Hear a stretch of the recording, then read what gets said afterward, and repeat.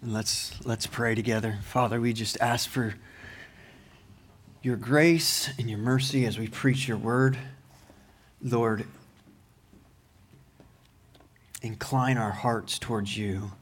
Lord, may our hearts be softened towards you as your word is preached. Lord, would you help us? Yes. In Jesus' name, amen. To our guests, welcome. Thank you for being here, being a part of our time of worship this morning. The title this morning is Speak, because there's a lot of speaking that goes on in this text, and I want to just highlight the speaking moments in the text. Back in July, or maybe even June, scheduled that we would take 2 weeks on chapter 6. Because it's chapter 6, because of the content, what you just heard, what you just read. And so there's no apologies. This is not, I'm not trying to preach Aaron's message last week. It stands. So you can go back and you can listen to that if you didn't have a chance to hear that. There will be some things that get repeated, and that's on purpose because I think we need them repeated.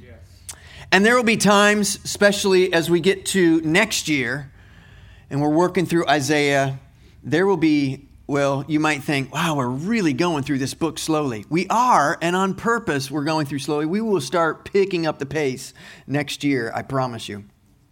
And so, chapters 1 and 5, though, just a little review, those are dark. Those are difficult chapters. Those are one chapter after another of just this wave upon wave of judgment and just challenging chapters that can, as a reader, it can feel crushing to read those.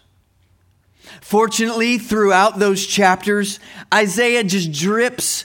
There's these moments of grace. There are things like what's on the wall behind me, but in chapter 1, verse 18, "Come now, let us reason together, says the Lord. Though your sins are like scarlet, they shall be as white as snow. Though they are red like crimson, they shall become like wool." What a great picture in the Old Testament, pointing to the Savior who's to come. Chapters 1 through 5 poses to us a question. How will sinful, arrogant Judah, Jerusalem, how will they become the holy people? How will the distant, disillusioned people of God become the spokesman to the nations? Remember in one of those earlier chapters where the nations were to come to Judah and Jerusalem and they were to speak of the things of God. Well, that's going to happen in chapters 43 and 49. The question for us as we read 1 through 5, what happened?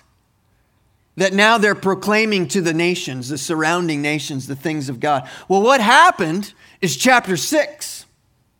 And that's why we want to stay here for another week.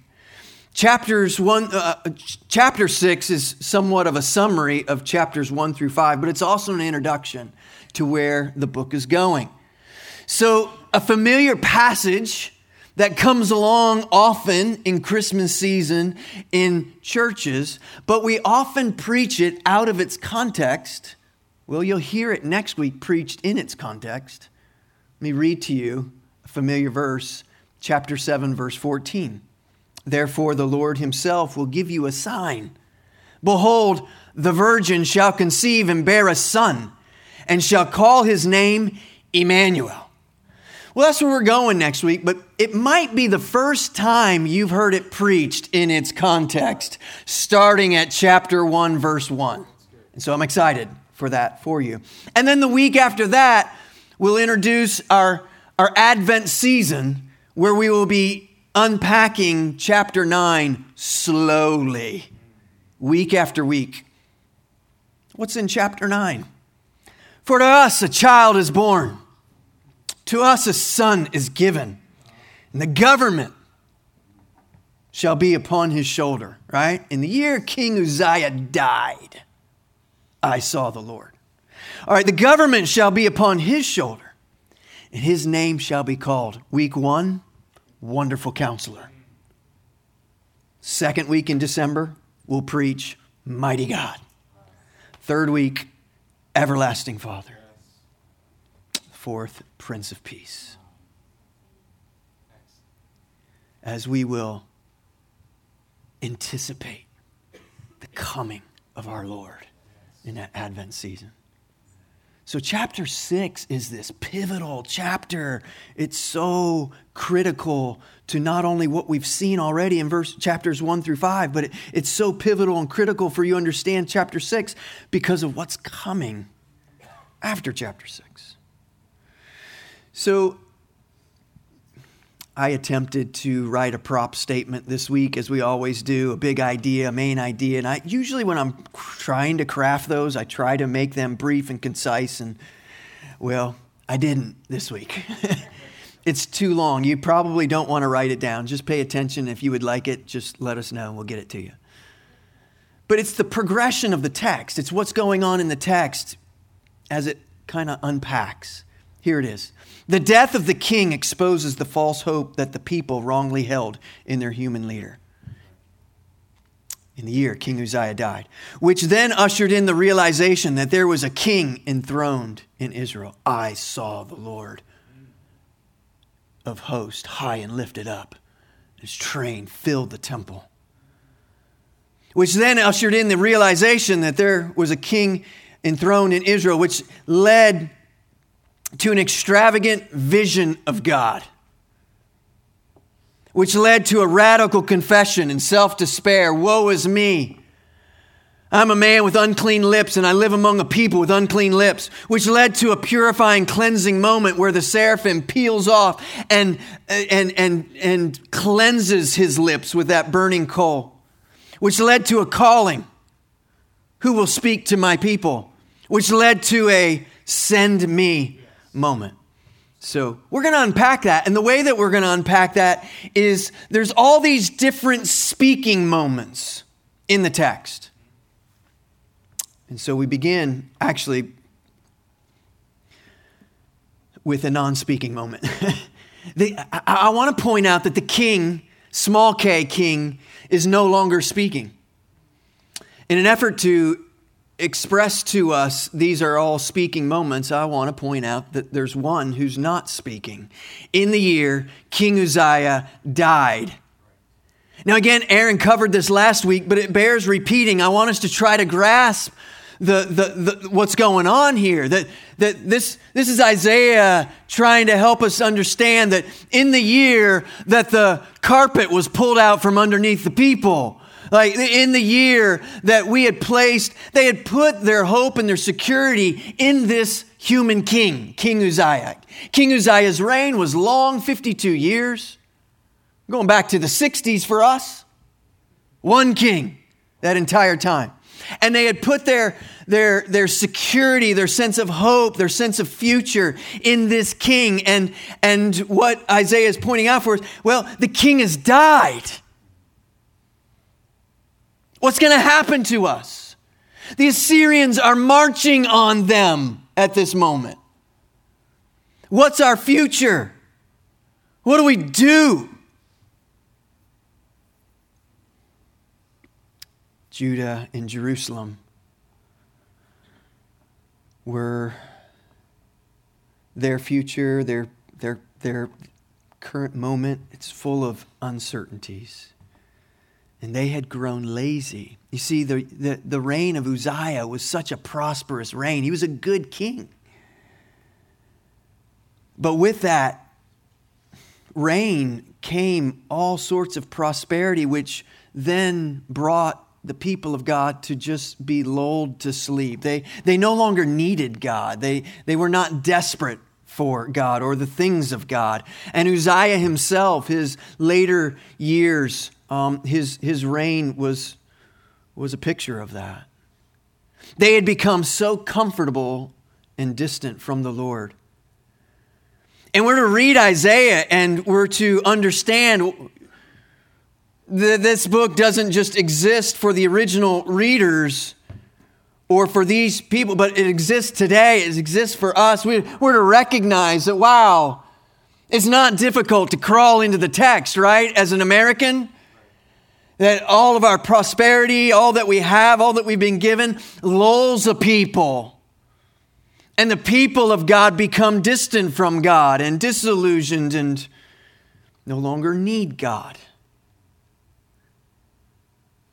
We're to read Isaiah and realize this is a dangerous place for the people of God to be.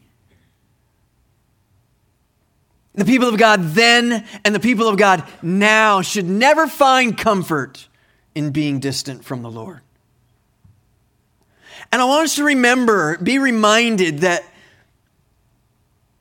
Isaiah is writing to the people of God. He's not writing to the surrounding nations. The problem in Isaiah isn't the nations that are out there. The problem in Isaiah is not the armies that are marching on them. The problem in Isaiah is inside their four walls. And it's inside our four walls. The problem isn't our government out there. The problem isn't the secularism that's out there. The problem is in here. The problem isn't that, they've taken prayer out of the school. The problem is that the church struggles to gather to pray. In here. And so the king has died. And all hope has been dashed. And safety has been crushed. And security died with him. And his voice, maybe we could read it like this. In the year King Uzziah died, the king's voice went silent. I saw the Lord of hosts, and he's upon a throne. So in the year that the king's voice died and went silent, we'll see in a little bit, there's another king who's speaking. In the year that our hope was crushed, there's a king who's enthroned on high. In the year that this human king and his human throne has dissolved, and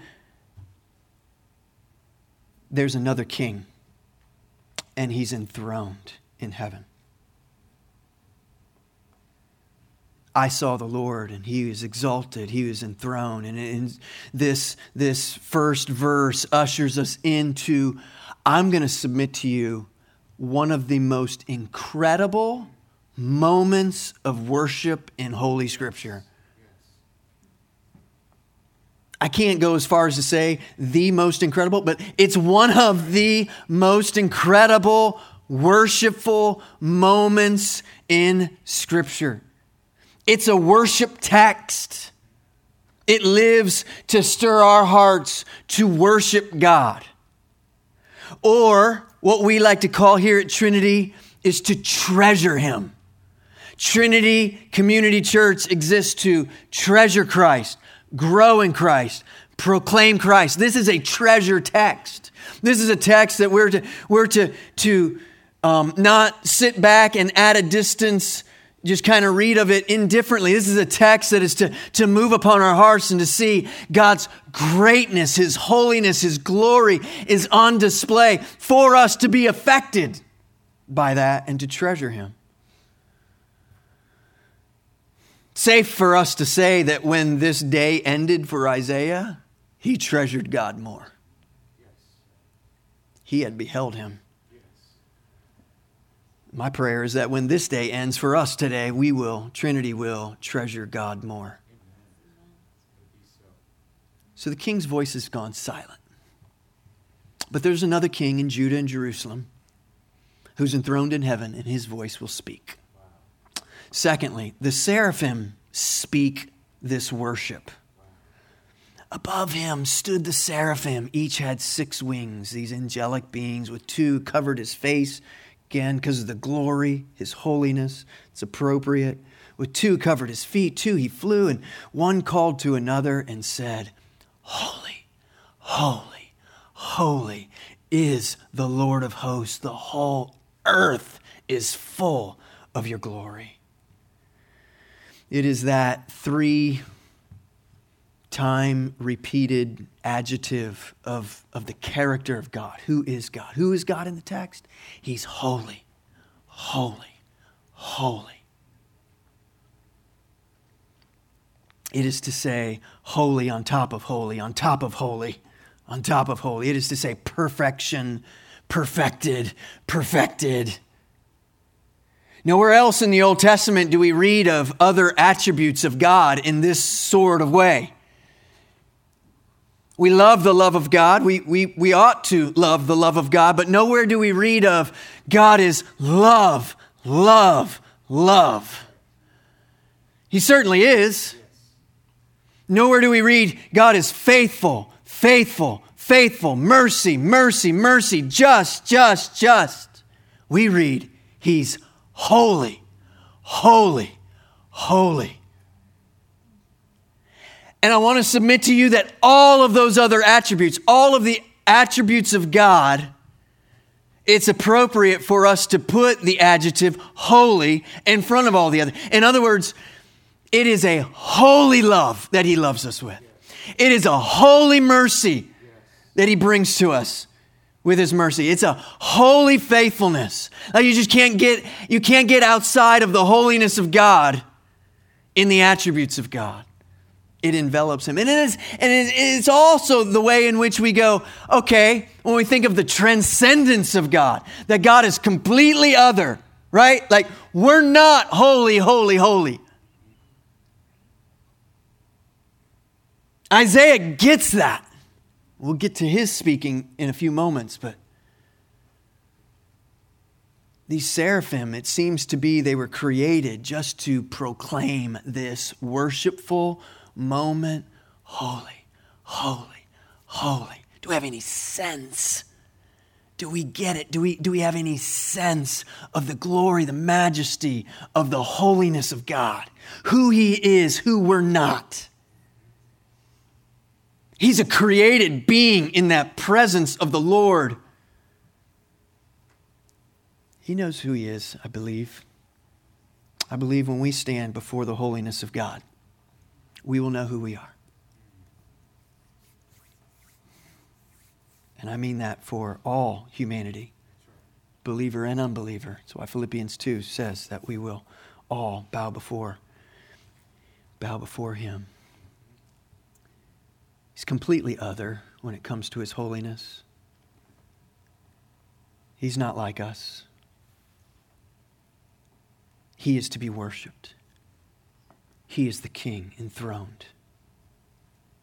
And as the people, they are unsure of their future. And while Uzziah, the king, had become lazy in his later years and indifferent towards the things of the Lord in his reign, there is a king who is enthroned. And He is holy, holy, holy is the Lord of hosts. And the whole earth is full of His glory. Now you think about humanity and you think about humanity's attempt to fill the earth with our glory, right? We seek to fill the earth with our glory. We actually begin to think that we are what's glorious on this earth. And so we got to fill the earth with our glory, our achievements, our military might, our financial securities, our job well done,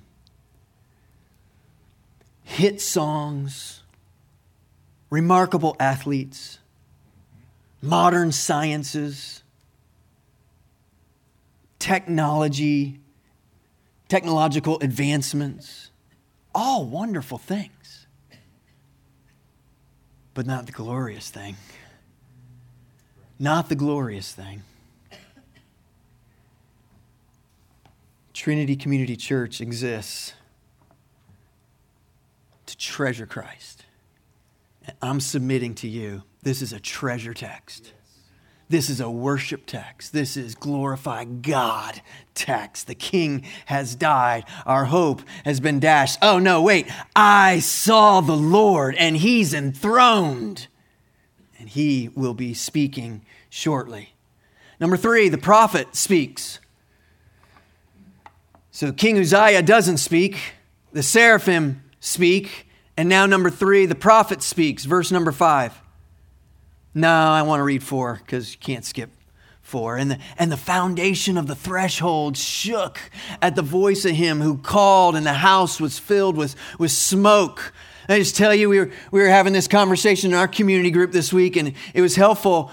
Todd Musoff shared his perspective on this text as a career firefighter. The building is shaking. It's filled with smoke. What do? You hit your knees. You're on the floor. And this is not a casual moment. This is not, oh yeah, me and God, we're good. He's holy, and this is a fearful moment. This is an appropriate time to say, awesome glory on display. And so he says, how does the prophet speak? Verse 5. And I said, woe is me. Woe is me. Now we've heard, I struggle. I wrestle this morning even trying to think, did anybody else call woe is me on themselves? We see woe to the wicked, lots of woes, right? Josiah preached through the woes in chapter 5. There's a long list of woes. But here we have an individual saying, woe on me. Can I give you a translation? This is from Tim's translation. I'm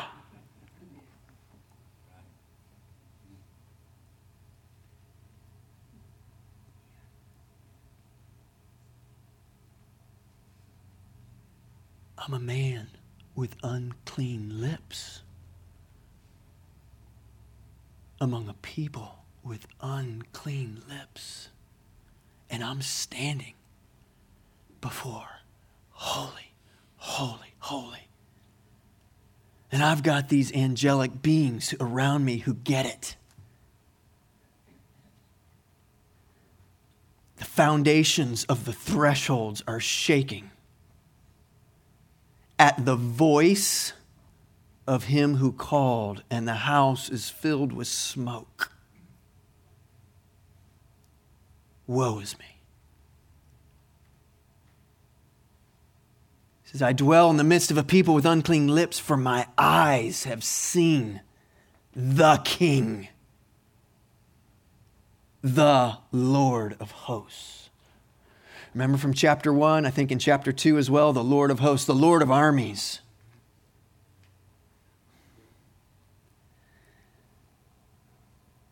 And so he speaks this woe and this I'm unclean, and my eyes have seen the King. And I'm submitting to you. This is Isaiah worshiping God, undone in the presence of the Lord.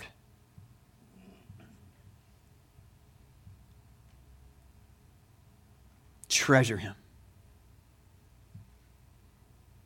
Worship him.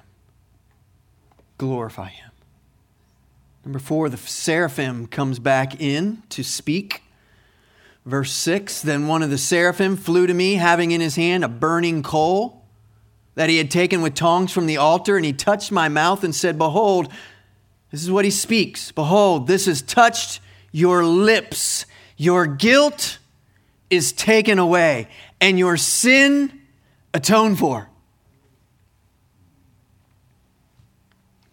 Whew. So here you have the seraphim, and they're holy, holy, holy. And one of them peels away, takes the coal, and brings it to the lips of the prophet. It's a picture of this cleansing that's going on for Isaiah. Bringing it to the lips of the one who's going to speak on behalf of God. Cleansing his lips. I was thinking about this the other day. Don't you love fire? And don't you not love fire? right? It's all in one's perspective and what's going on, right? Like fire destroys and fire cleanses. Fire is fascinating and fire is terrifying. Fire is beautiful. Fire is ugly. Fire is inviting. Fire is something to run from. And so we're brought into this picture of this seraphim who's got this burning coal.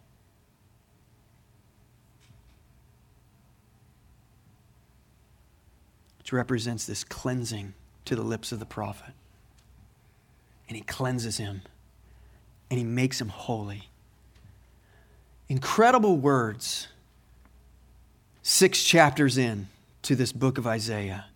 Behold, this has touched your lips. Your guilt is taken away. Your sins atoned for.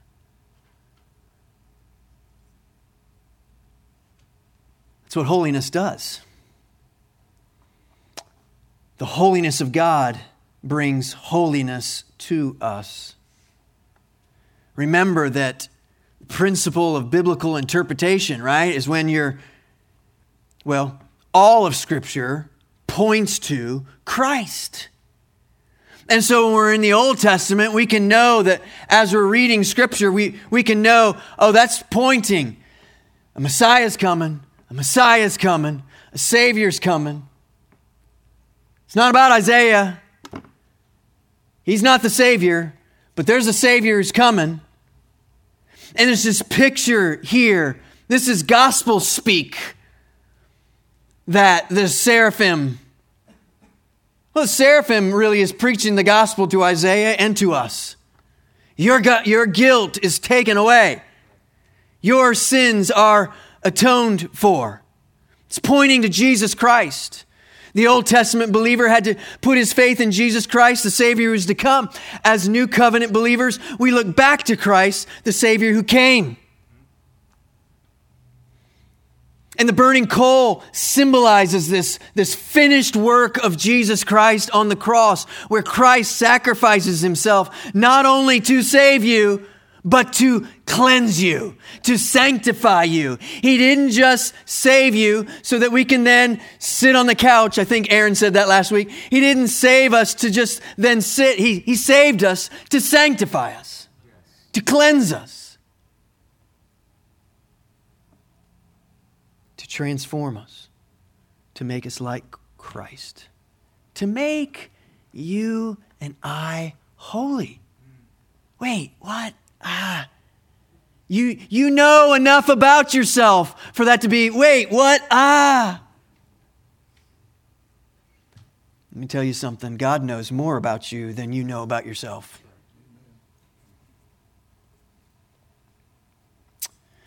And he came, the sacrifice of Christ, to not only save you, but to sanctify you and to make you clean in Christ. He brings that which is dark, and he brings that into light. He takes what is dead and he breathes new life.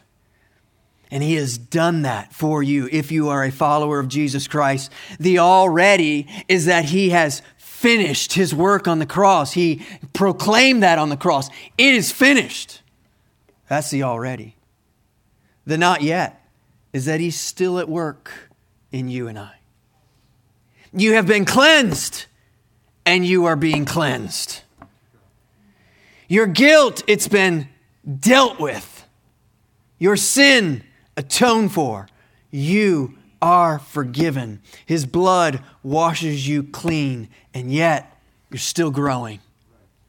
You're still growing in Christ, and we will continue to grow in Christ until the day we die and come to be with him, or he returns. It's a treasure text, church. It's a treasure text, but ready? It's a grow text. Treasure Christ, grow in Christ. This is a text that exists to help us come before the greatness of our God, the holiness of God, and for us to be awakened to that's completely other. Woe is me! And to cry out to God, and he forgives. And He is transforming us to be like His Son. He is growing us. He is cleansing us. Grow in Christ. Treasure Christ. Number 5, the King speaks. Not a king, not the king. The King speaks mission. The King of all kings. And I heard the voice of the Lord saying, whom shall I send? And who will go for us? That's the voice of the King of Kings speaking. It's the first time in our text that we hear the King speak. The Lord speaking. And what God speaks makes it abundantly clear that mere experiences is not the end all. As Christians, we're not just chasing an experience as if that experience would be the end all. Listen, treasure Christ, grow in Christ is never the end all. To say, I treasure Christ is to say, I value Christ. I glory in Christ. And when something is treasured and valued and gloried of, it must be spoken. We do it all the time. If it's not spoken, it's not treasured. We speak of that which we treasure. We're hardwired for this. We're hardwired to treasure things. Or I'd say it like this. God created us to be worshipers. And our hearts will find something to treasure. The question is, are we treasuring that which is truly treasurable? Or do we find lesser glories to be that which our hearts are attracted to and glorify and treasure? You see, what we're doing by snapping that photo of the sunset is we're speaking something. We're saying, this is glorious. And as a believer, we're saying this, my God made this. I'm just going to capture a photo of it. But my God creates those things on a daily basis. So what does God say? What does the King speak? Well, before we look at what He speaks, let's consider what He doesn't speak. Holy, holy, holy. Woe is me, I'm unclean among a people of unclean. What is the next words? What will the King speak? He doesn't speak condemnation. Wait, what? He doesn't condemn Isaiah. He doesn't say, Isaiah, before you do anything, why don't you get out of here, out of my presence, go get yourself cleaned up, moralism. Why don't you become good? And then why don't you come back and present yourself to me in my holiness? No, there will be none of that.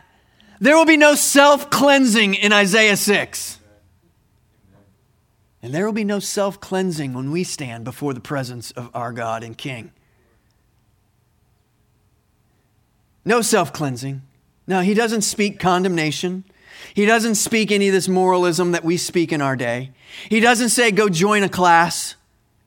Nothing wrong with a class on sanctification. He doesn't say, go join the class on evangelism. Nothing wrong with having a class on evangelism. But let's just note it. Wait here, Isaiah, until you get yourself cleaned up. And then go speak to others. Amazingly, He speaks mission. And I heard the voice of the Lord saying, whom shall I send and who will go for us? So look, it's beautiful that it's us there in the text. The Trinity is in view here. He speaks mission. That's incredible to me.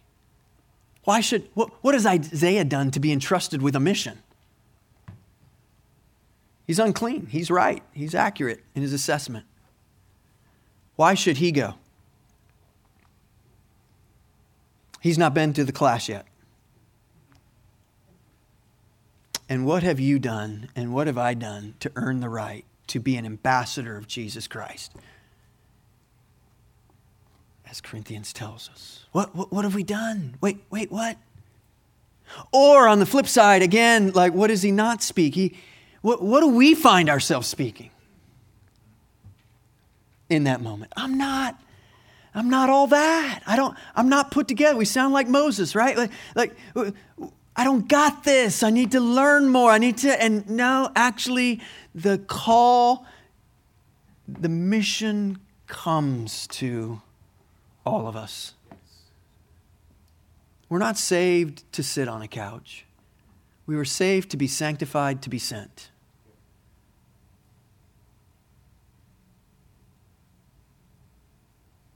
What will each of us do to earn the right to be cleansed and now speak the glories of God? Answer, nothing. Not one single thing. The moment that we've done one single thing is the moment we can boast in ourselves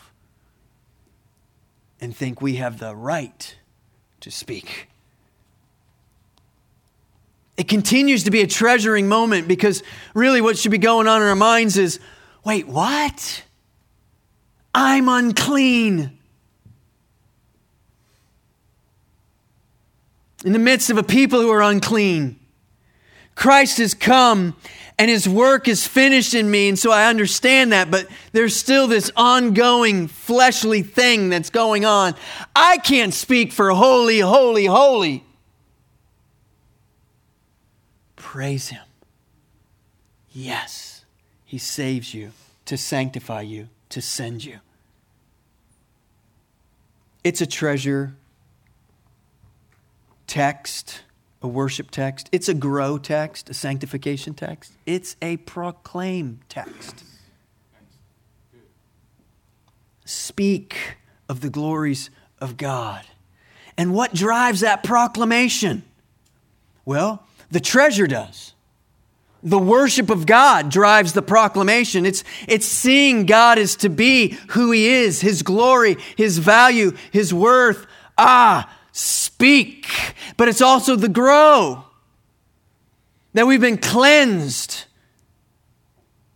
Treasuring Christ, growing in Christ, drives the proclaiming Christ.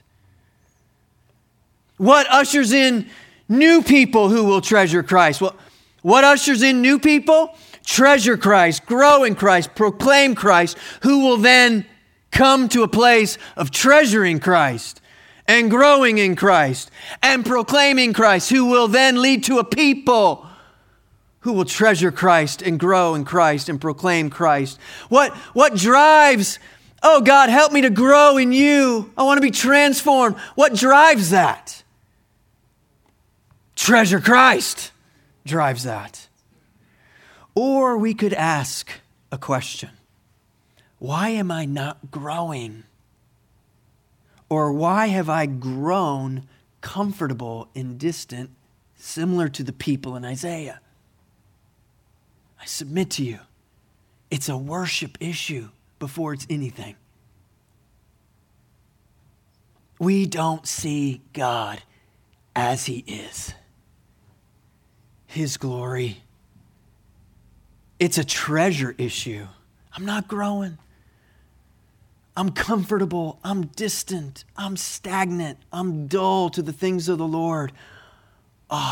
Come to a place of treasure. Dig into the attributes of God. Or another question, what silences the believer, the follower of Christ, from proclaiming Christ? It's a treasure issue. It's a worship issue. It's a value issue. Evangelism is always submitted to, if you will, to worship. Like worship, which came first? The chicken or the egg? Which came first, worship or evangelism? Worship. Evangelism is the response to being a worshiper, and evangelism is a response to people who are not worshipers. We evangelize because we live in a world who doesn't treasure Christ. So to treasure Christ is to grow in Christ, is to proclaim Christ, is to treasure Christ. We speak of what we value. Now listen, when we're not inclined to speak of the glory of our God, let's be concerned. Let's wrestle with this. Maybe we're more like the people of Judah and Jerusalem than we care to admit. Maybe we've been lulled in our 2019 prosperous America than we want to admit. Ray Ortlund says it like this: a guilty conscience liberated by grace unleashes us. The gospel says to us that sin most damning to your conscience, that sin haunting your memory, Christ carried it far away to his cross, where it died under God's wrath. Justice has been satisfied. You are released. The price we pay for this liberation is traumatic self-discovery before a holy God. We must be shocked into realizing that we're less Christian than we think we are, more American than we think we are, and unworthy of God. That's when God comes to experientialize to our hearts fresh cleansing in Christ. It is His grace alone that awakens us and qualifies us to our generation. The remedy for our indifference, our deadness, our prosperity the remedy isn't some aestheticism. The remedy isn't some moralism. The remedy is to fall on our face before the holiness of our God and invite His grace to come and renew us yet again. And so, number 6, the prophet speaks again. The latter half of verse 8, then I said, here I am, send me. And he said, go and say to this people, keep on hearing, but do not understand. Keep on seeing, but do not perceive. Make the heart of this people dull and their ears heavy and blind their eyes. Eyes, ears, and heart dead to the things of God. Lest they see with their eyes and hear with their ears and understand with their hearts and turn and be healed. Whew. Oh, this is tough. We might come to the end of verse 8 and say, here am I, send me. And we start to think, what's next? Like it's usually where we end in our minds of what goes on in chapter 6. It's not over. And we might think, all right, all this has been going on. This is going to be a Nineveh moment and all the people repent. Not here. No. Not even close. Rick, it's not a Hallmark movie. No, this is horrific what we're reading. God says, I want you to go and I want you to speak to these people, and they're not going to listen to you. Okay, that's great. Eyes, ears, hearts will be dull and apathetic. It's not really the mission that we're interested in today, is it? At the end of the meeting this morning, we're going to put a sign-up sheet over here. And for all of you who want to speak to people who won't listen to you, sign up. Right? Like, yes. That's what we're called to. You see, we like the idea of, I will open my mouth if people will listen. Or we like the idea of mission when the people are lining up, right? We live in a day that wrongly defines a church's success by how many people you can get in a room, rather than how many people we faithfully speak to, proclaim to. And biblically, a biblical understanding is that most of them will reject. Maybe Isaiah should alter his message. Maybe he should water down the truth. Then maybe the people of Judah and Jerusalem would be more responsive to his message. Maybe then he would have a crowd of listeners. Let's make the truth of God's words to the people more palpable. Let's make it more 2019. Let's make it more digestible in the current culture in which we live. And the church today is converting people into nothing. God is not viewed as glorious, worthy, holy, to be treasured above all things. When we turn our worship service into the least common denominator, when we make the eternal truths of God to be more, let's just make them more digestible. We offer to the world a false salvation. Salvation is not to be worldly with a little dash of Jesus. Salvation is repent of your sins. Renounce the things of this world and the things that this world calls valuable and to be treasured, and embrace the one who is truly treasured and worthy. Lay down your life and follow Jesus Christ. Salvation is a life of treasuring, worshiping, and growing and proclaiming. But Christ following, it's Christ following. And that's often not good enough for the church growth strategies. Trinity exists to fill a room full of people. No.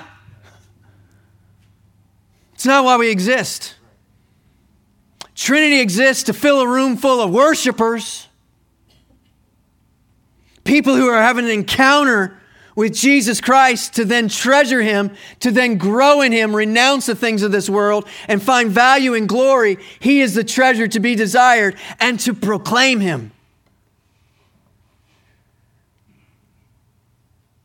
To lay our life down for Jesus Christ because He's worthy. Therefore, we must call for repentance and faith in Christ, or call for nothing at all. And in so doing, the text is telling us, and your current cultural climate tells us, and many, if not most, will not listen. And that's not the issue. Following Christ without dying to the flesh and repenting of sin is the greatest deception in our day. Let me be a follower of Christ and live like the world. Yes, we must speak the truth. And when we speak the truth in love. And when we speak the truth, as Peter says, we speak the truth with gentleness and respect. So we're not trying to mow people down with truth. So this is Isaiah's call. And while you and I are not Isaiah, we are not the prophet to God's people, and we're not going to write down any scripture for people to read. At the same time, I remind you, you've been called by God. And when He called you not to grow fat and happy in Jesus Christ, sitting on the couch, but He called you to sanctify you, and He called you to send you. You are a chosen people, 1 Peter 2 tells us. A called out people, the people of God, been called out by God. Why? That we might proclaim the excellencies of Him who called us out of darkness and into His marvelous light. Ours is a calling that isn't I will speak if they will listen. It is I will speak, and I might not even speak very well, and they very well might not listen, but them listening isn't the point. Do you know verses 9 through 10 are some of the most quoted verses out of Isaiah? All these people who will be blind and deaf and won't respond. And I believe that was for a purpose, and the purpose was to be an encouragement to the New Testament Christian in Jesus' day, that for them, there would be so many surrounding them that won't listen to them either. And it's the same for us today. And so it's to be an encouragement that it wouldn't damper, we need to speak. Because people will oppose us, and people will reject God's glories. And what are we to do? Speak. Yes. We're to speak. Yes. We're to plant. The New Testament tells us. We're to water, right? Plant, water, do your job, church. Plant, water. Your job isn't to make that thing grow. That's beyond your pay grade. You don't make anything grow. We don't make anything grow. We plant, we water. Frankly, we go to sleep. That's what the farmer does in that parable. He goes to sleep. And when he sleeps, God makes that thing grow. Only God makes that thing grow. Let's let God do his job, and let's be faithful to our job, and that is to speak. It's the king's job to convert. See, you and I will one day join King Uzziah, and there'll be no more speaking this side of eternity. There will be no more speaking to the lost at that point. We will go silent on the earth. He cries out, but how long, O Lord? Oh, it's going to be a long time, Isaiah. I'm glad you don't have the end of the book. It's going to be a long time. Church, it's going to be a long time. It's going to be a lifetime. Speaking the truths of God's glories. I appreciate the humanness of this cry. Oh, how long is this going to go on? For your lifetime. People are going to reject God. Speak. Speak, Isaiah. Speak.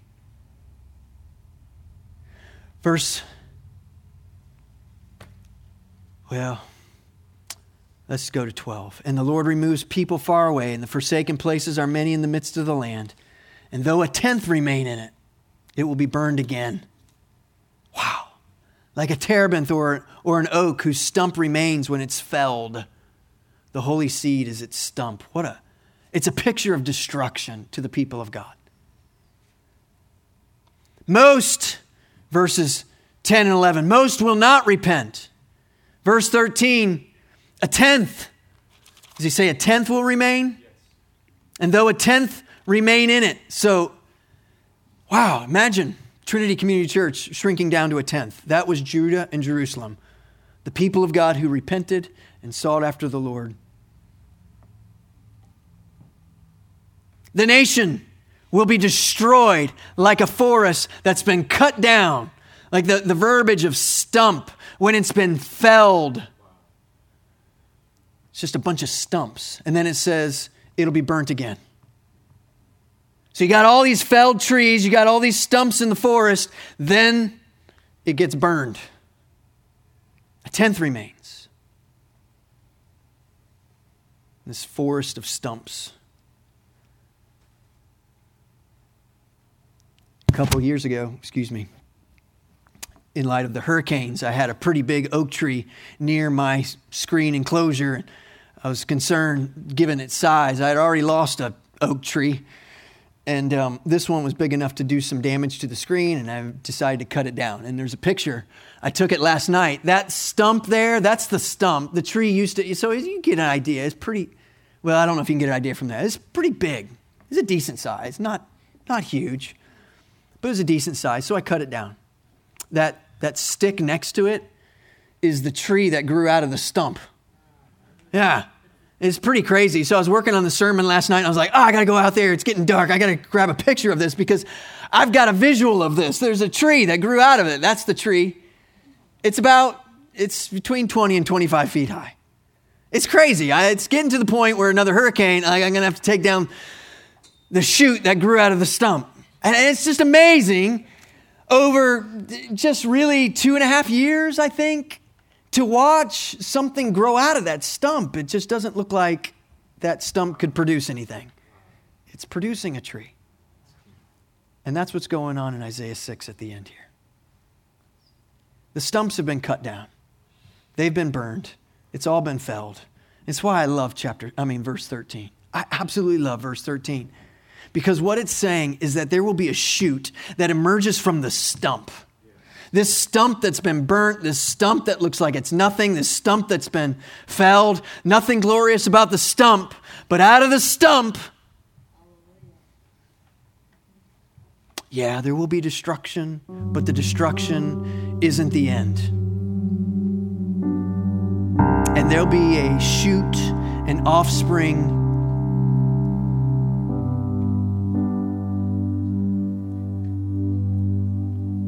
Because the Lord, He's not done with Judah and Jerusalem. And that covenant that He made with Abraham back there, all the way back in Genesis 12, still in effect.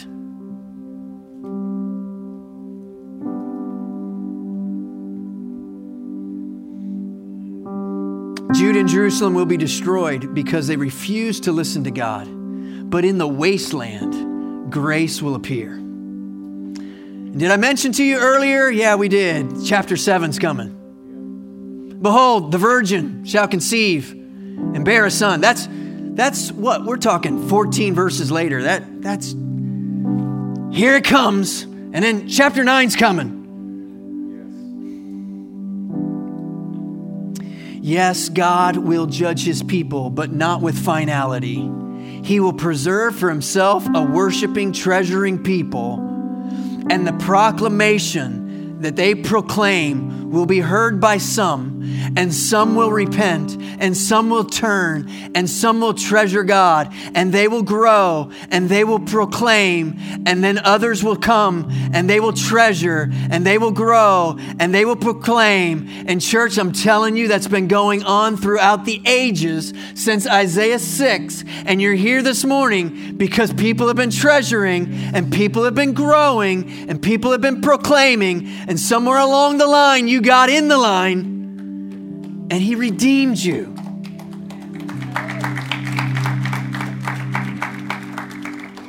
God will judge His people, but not with finality. And out of that dead-looking stump, there's a seed, and that seed is our Savior, Jesus Christ. And this text is just over and over again pointing us, there's a King. He's enthroned. He's the Lord of hosts, and He's coming.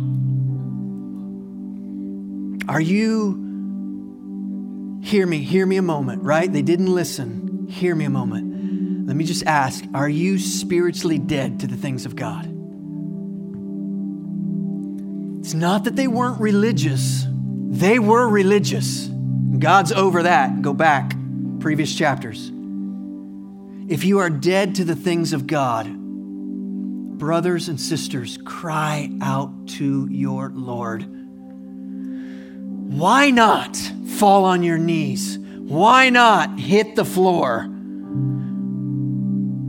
on your face before God? Why not weep before the Lord and cry out, God, melt my heart before you? Can I say, beware of the heart that's too proud to do so. Beware of the formalism that keeps you from humbling yourself. Beware of the mind that loads up all the reasons why that's inappropriate, or all the reasons that I need to keep God at arm's length. Beware of the long list of reasons to delay responding to Him. Beware of dismissing a sermon and thinking, yeah, that's probably good for someone else. Beware, church. So God, I pray, Lord, come. Lord, my concern is we're more like Judah and Jerusalem than we care to admit. In all of our prosperity and all that You've given us and surrounded us with Your blessing, and we thought the blessing was the thing to be worshiped. And we forgot You who blesses. We turned the gifts into the lust and the desire and the love of our hearts. We thought the gifts were what was to be treasured rather than the giver. We've lost sight of You. Lord God, where that is true, where that is landing on our hearts, Lord, lay us low. Why not? Help us not to be those people who are dull and will not hear and will not open their eyes and will not move upon our hearts. Let's stand together, church.